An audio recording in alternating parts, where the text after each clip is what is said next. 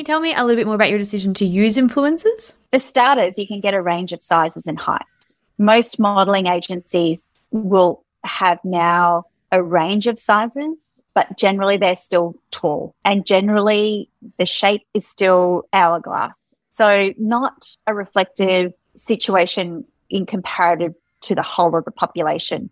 We want to have people who have bigger bums, bigger tummies, bigger boobs, and they still might be a size 10. Like, it's just giving different alternatives, as many as we can do. And definitely very few people are super tall, supermodel tall. So how is a garment going to sit on an average size, a smaller than average person? Hi, and welcome to the Bright Minds of E-commerce podcast. I'm Dana, founder of Bright Red Marketing, and after helping so many businesses in the e-commerce space over the years, I wanted to bring you the best advice from Australian experts in e-commerce and e-commerce store owners. If you're wanting relatable stories and actionable advice and the latest Facebook advertising strategies, you're in the right place. Want help with your Facebook and Instagram ads? Remember, you can always book in a free strategy session at brightredmarketing.com.au/free-strategy-session. We'll run through your ads, see what's working and what's not, and no sales pitch, I promise. So let's get into today's episode. On today's episode, we're joined by Nikki Parkinson from Styling You. Welcome, Nikki. Great to be here, Dana. So excited to have you. So can you give us a little bit of background on how Styling You started? It's a very convoluted story of pivoting. I was actually a journalist for 20 years, which seems like a very strange place to land in now that I am designing clothes and selling clothes on the internet. But it does actually have step-by-step connections to each other. And I guess the first is quite obvious, is I have always produced content of different forms, and I've had to change that over the years. And I jumped into blogging very early, like when I say early, 2008, and I had just left my career of 20 years.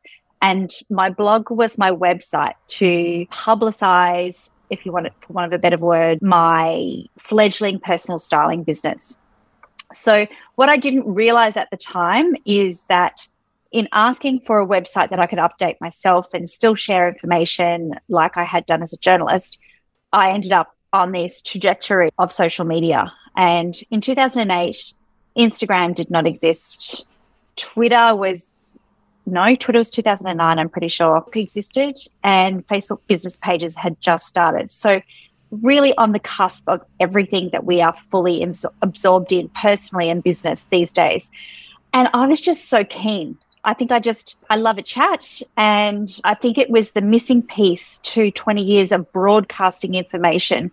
Now, journalism is very different these days, and there is a lot of interactivity involved. But back then it was like you send something out and you might have got a letter to the editor as feedback. And usually it was crap feedback. It wasn't community feedback. So it was the kind of feedback you really didn't want. And I just went, oh my God, this is amazing. And Twitter was incredible when it first launched for that community factor. And through there, I met like-minded people who were doing stuff on the internet.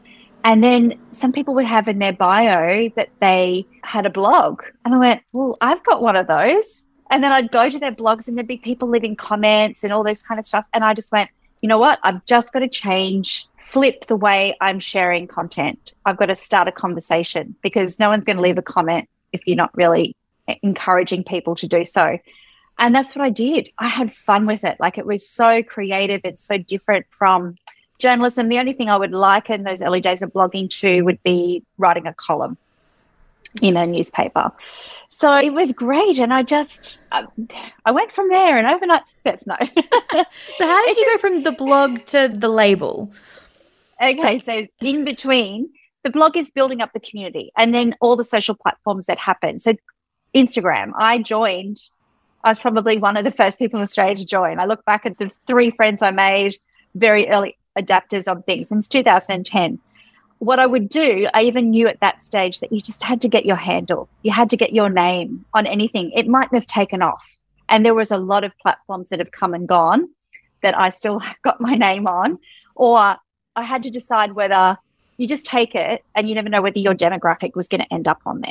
So I did all that. I just kept building a community, organic, had amazing growth, when magazines were still fighting for some part of the media read, I had more visits to my website than to my blog than Vogue for the month, way more. So there was something there. There was a community. It was a community of women who didn't feel like the fashion industry talked to them like I didn't. And so I was able to build that community, and from that community, sell them things, whether it was for other brands, and I still do sponsorships for other brands, or it led to my own online store selling other people's brands. And then that led to creating my own label, because I really wanted specific things that I wasn't quite getting in my own wardrobe or from every other label, which sounds quite egotistical, but when you really nut it down, what basics, and that's what I concentrate on, there's certain things with fit that don't happen because of the way a typical label is designed. So that's the long story, but basically it's community. Like, I built a community who were engaged with what I had to say, trusted me, not only on my recommendations for other brands, but then came across to our own brand. Yeah, amazing. I think it really worked in your favor that it was sort of the heyday of that social engagement, community building, in that everyone got amazing reach on Facebook and Instagram and those sorts of things. Have you ever thought about how you would go about building that community now, knowing that, you know, reach and saturation and things are a little harder to come by? Look, honestly, the same way, because I started with no social media, so I wasn't relying on that. Oh, Facebook, sorry. And on my personal Facebook page, it comes up every year on the 28th of July or 29th of July, I always forget which one. And it just goes, here's my website, please subscribe. And I was saying that back then. So I built a database from the get-go. I had my own platform that I own. So I still have those two major assets. So every time there is a change to these social media platforms that we rent, and some people don't even pay rent on them, then you can't complain, because they're bonuses. They are actually bonuses to you being able to sell something. Yeah. Amazing. So, yeah. Wonderful. Now, I am obsessed with how well you guys do inclusivity and diversity, and I know it's such a core part of your business. Can you share more about how you've built that into your business and why it's so important to you? So that, again, started from me. We'd go back 2010. I first started these blog posts called The Model in Me, and it was a photo of a campaign image of a model wearing a garment and then me. Now, back then, 10 years ago, there were no fashion campaigns featuring women above a size 6 or 8. None. Zip. Zero. Hard to believe now, because there has been so much progress within that. I was only offering one alternative, but it was one more than anyone else. And also online fashion shopping at that stage was very much in its infancy. I just built on that. And I always knew when I started my own label, even before, when we had our online store and we were selling other people's labels, I started with just me in the clothes, and then I went, well, that's not going to work, because what about smaller people? So I got another model, and then I expanded to 3 to get a different height as well, because it's not just about the size. So when it came to starting my own label, I thought, you know what? I really have to put my money where my mouth is here. Let's be the first label globally to photograph on every size that we stock.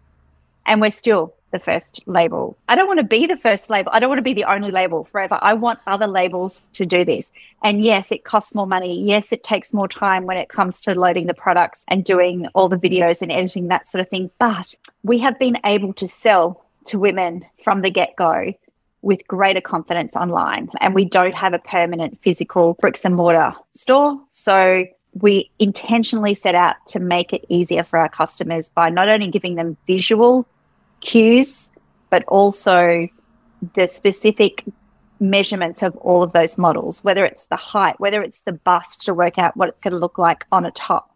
Those are things that now when I go shopping on other sites, oh my goodness, it blows my mind. There's no information. It says how tall the model is. I know how tall models are. They're nowhere near me. I can tell that dress is going to be longer on me. Most people don't. So you kind of have to that they're a size 10, and it's like, well, yes. Size 10 where? Yes, size 10 where? Yeah.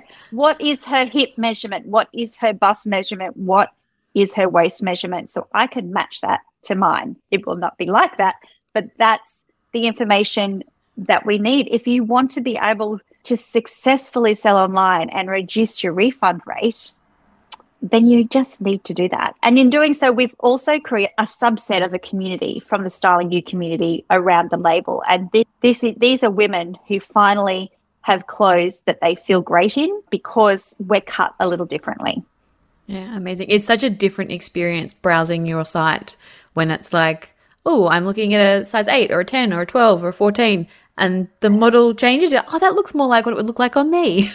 Like, it's like, why is no one else doing this? It's fantastic. Yes. Yeah. So you touched on it briefly, but I know that a lot of people, especially when they're starting out, but even more established brands, just say it's just too expensive to show that sort of diversity and include more size ranges and things. What sort of advice do you have for those people, or encouragement? Encouragement, just start slowly, even if it's adding one more alternative to your lineup. Because to be honest, I think the biggest cost starts with getting the extra samples.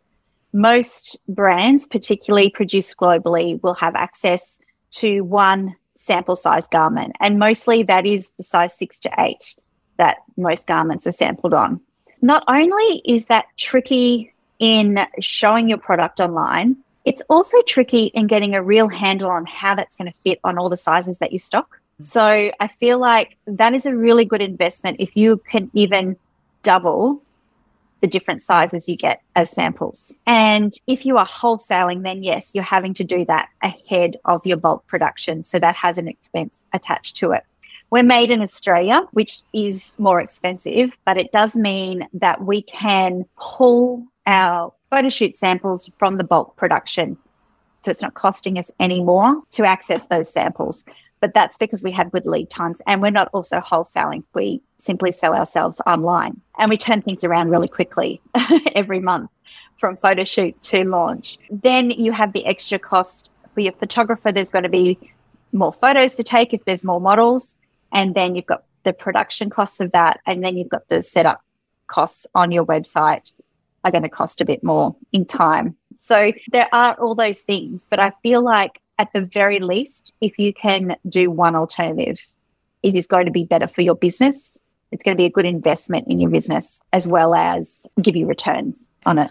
I imagine the returns are quite high because, as you said, like when you're online shopping, it's very hard if you're not a straight standard sort of size. I imagine it does give people a little bit more confidence to buy from you. I imagine things like your conversion rate would be higher and your returns rate would be lower. Would that be accurate?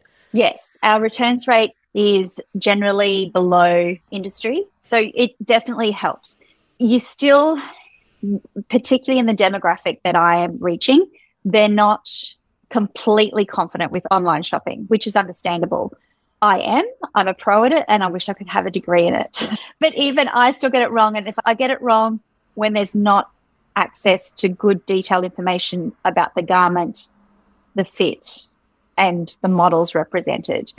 And what we do is we minimize that for people, as well as being able to, if someone sends me their measurement, 9 times out of 10, I'm going to nail the size they should be in our label, because we not only see how each garment looks on 8 different models, I see the fit of that as well. And I can say, well, you're that person's bust, but you're smaller in the waist. So I feel like you'll be that size. So I've kind of got that detail. And I think as a designer, that also helps. And that's helped me to tweak future designs or tweaks of existing styles. And I just don't know how I would get that if I got a sample size 6 to 8, which I could never wear myself until it arrived, and really understand the fit, because mostly we just want clothes to make us feel comfortable. When we feel comfortable, we feel confident, whatever your personal style is. And I just don't think you can get that from an online store if you're not being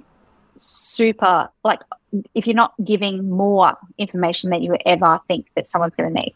Yeah, no, I love that. I really love that. I know that in terms of these models that you're talking about, you tend to use a lot of influencers. Can you tell me a little bit more about your decision to use influencers? That's a very good question. For starters, you can get a range of sizes and heights. Most modeling agencies will have now a range of sizes, but generally they're still tall. And generally the shape is still hourglass. So not a reflective situation in comparative to the whole of the population. We want to have people who have bigger bums, bigger tummies, bigger boobs, and they still might be a size 10. Like, it's just giving different alternatives, as many as we can do. And definitely very few people are super tall, supermodel tall.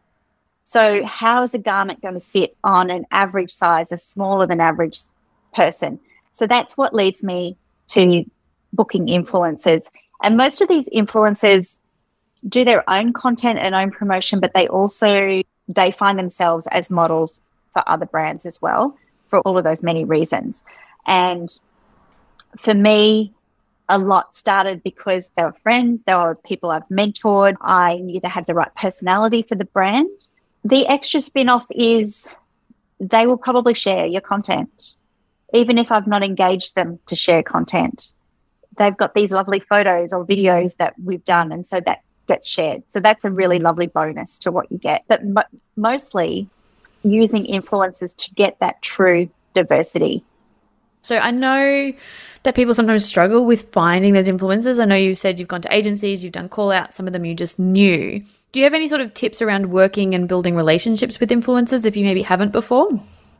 Yeah, so spend time on social media following people who actually you feel like they could represent your brand well, because not everyone's going to. And that's fine, because you're looking for not a certain look, but probably more of a certain personality for me. You know, we're always laughing, always smiling. It is a fun day on our shoot. So you need people who are up. And if you spend time following people, you'll get a good read on whether they're a right fit for your brand. The big key is, do not expect any influencers to come to you for a photo shoot for free. Like, you have to ask what their rates would be, or say, this is my budget. Are you happy to do it for this? Because you're selling something off them. Yep. So you've got to value what they will bring to your brand. And honestly, that is my hottest tip. Do not expect, just because they're influencers, that they're going to come and be on your photo shoot for free or for exposure. It's not respectful in any way, shape or form. Anyone that's half decent, any good, knows how to be in front of a camera, can take a good photo, is good enough that they're getting paid by other people. Yeah. Why would they do it for you for free? Yeah, correct. And if you've built up a relationship with them, you might be able to negotiate what that fee is, or they might have an understanding that you've just started and that's what it is. And I come from the flip side, where I have brands still asking me to do stuff for free. No, not with your following.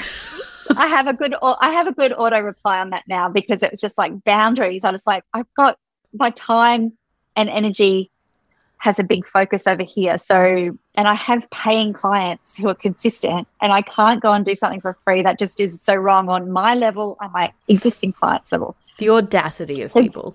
Like, no. I just believe in valuing what people bring to the equation. And in doing so, you build relationships. And that is the whole reason why I love this online world.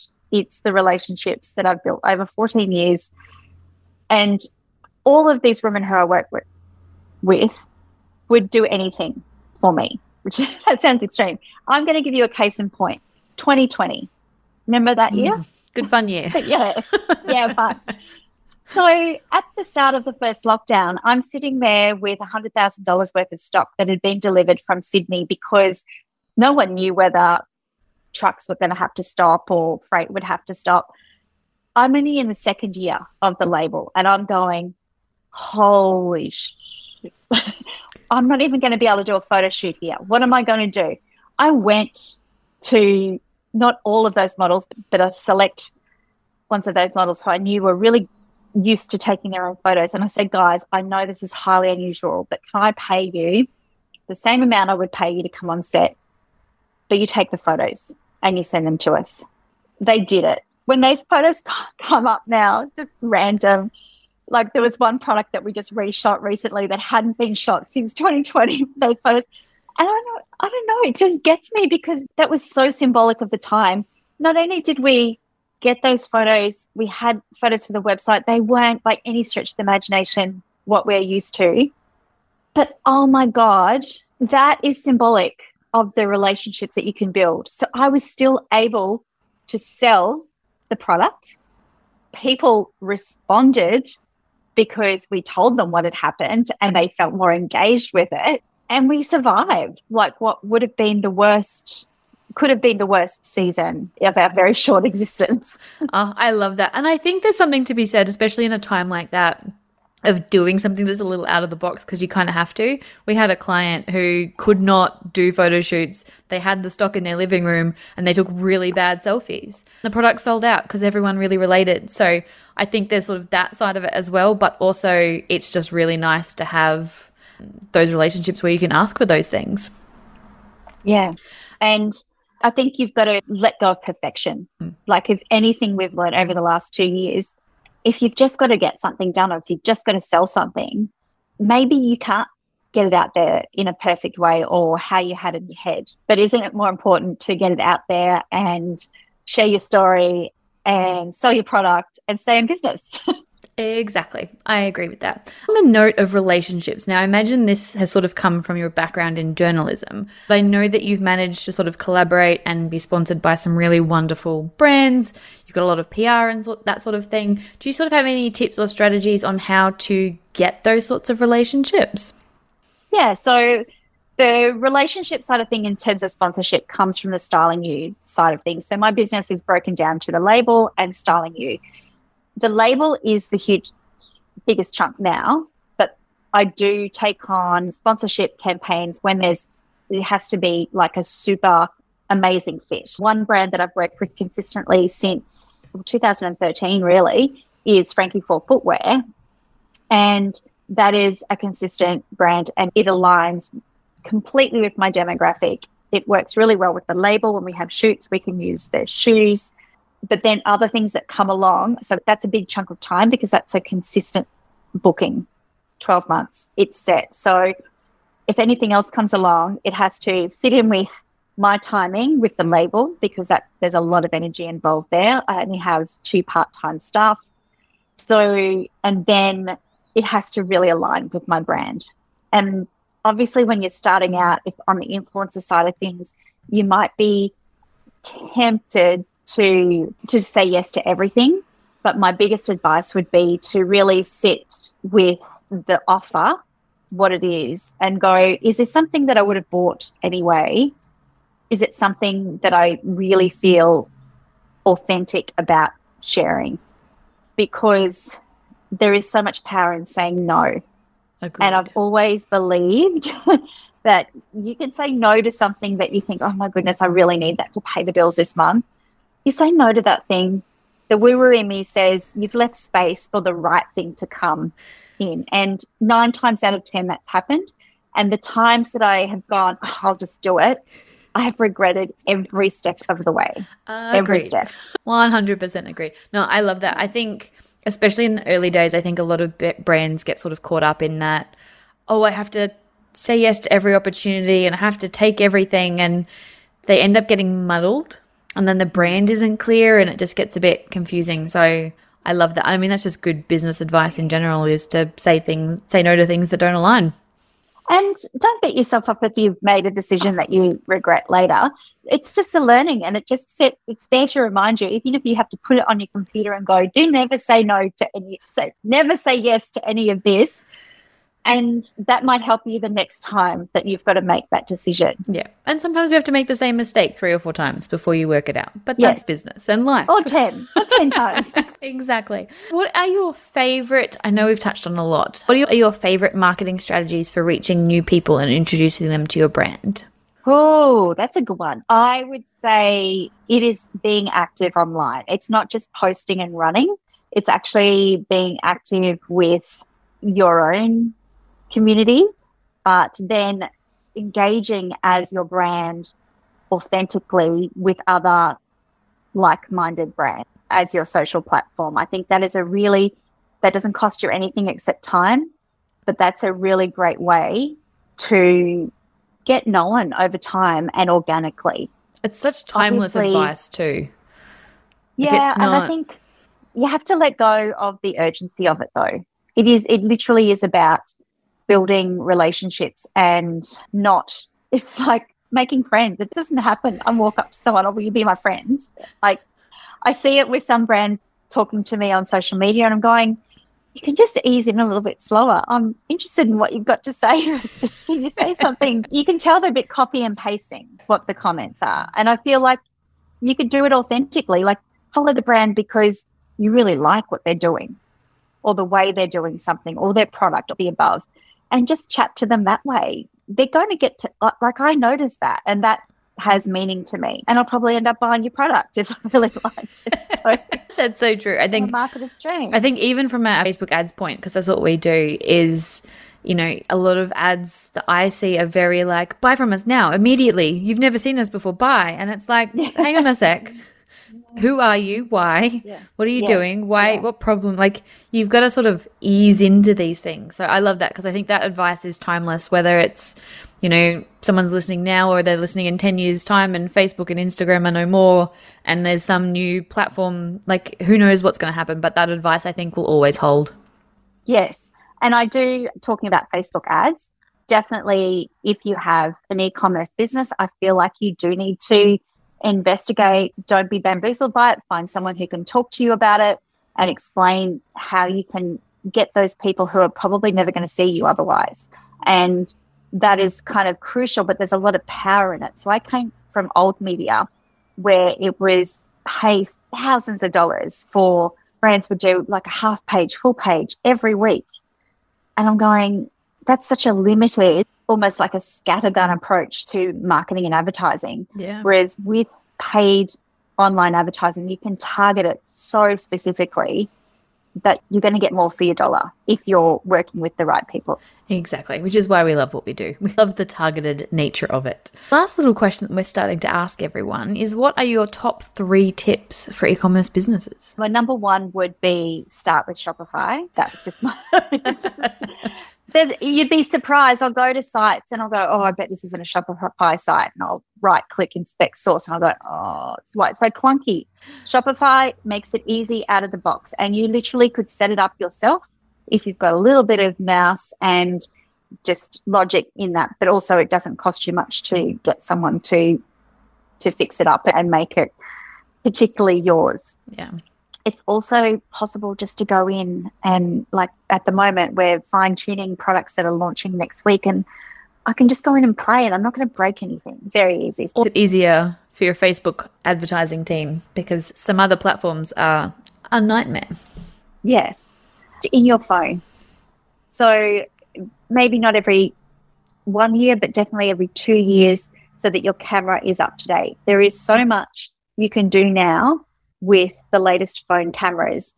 As someone who started a business before smartphones existed and then watched every camera phone update, crucial. I can do, if I have to, I can do my whole business from content to uploading to social media on my phone. So that is something, that is my greatest tool that is always up to date.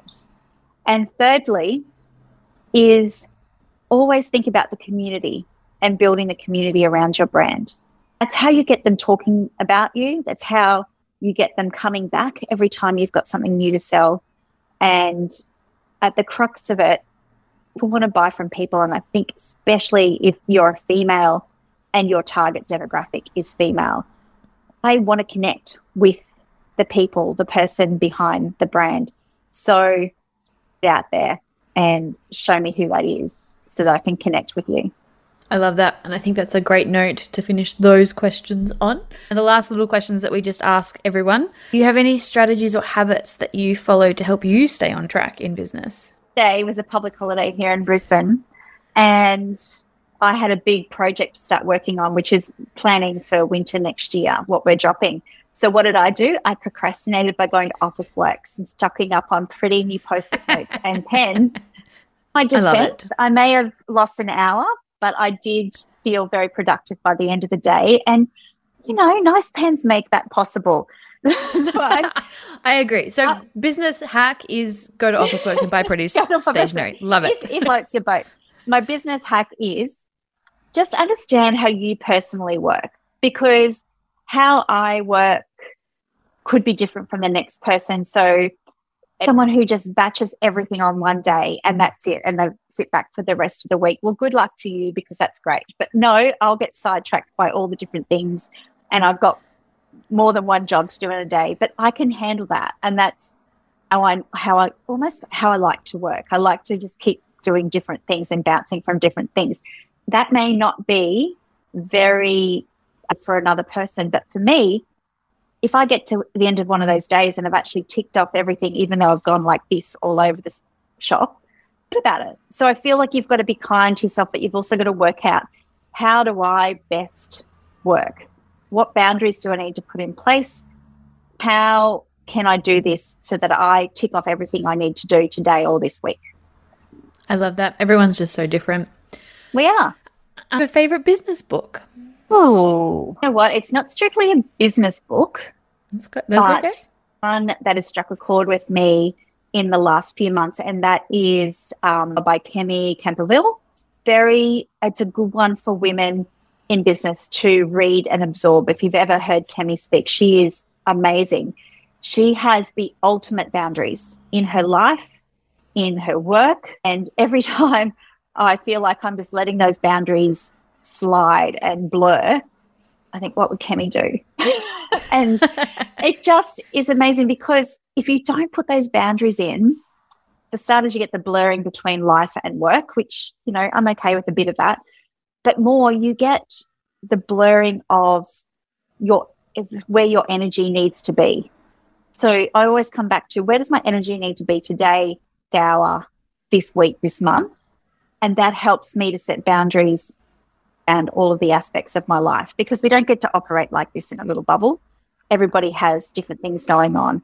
And so I feel like, even though it's not strictly a business book, I think it's for women particularly to learn how to set those boundaries and not just be the people pleasers we seem to be innately wired to be.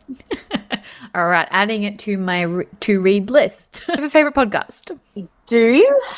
Business or not business, I don't mind. I'm going to say one I really love to listen to every week now is Mamma Mia's Style, a fashion connection, plus also they're going out of their way to be diverse in their content, and they're also looking at fashion from similar point of view to me, in that it is about how clothes make you feel, and it's not about everyone looking the same.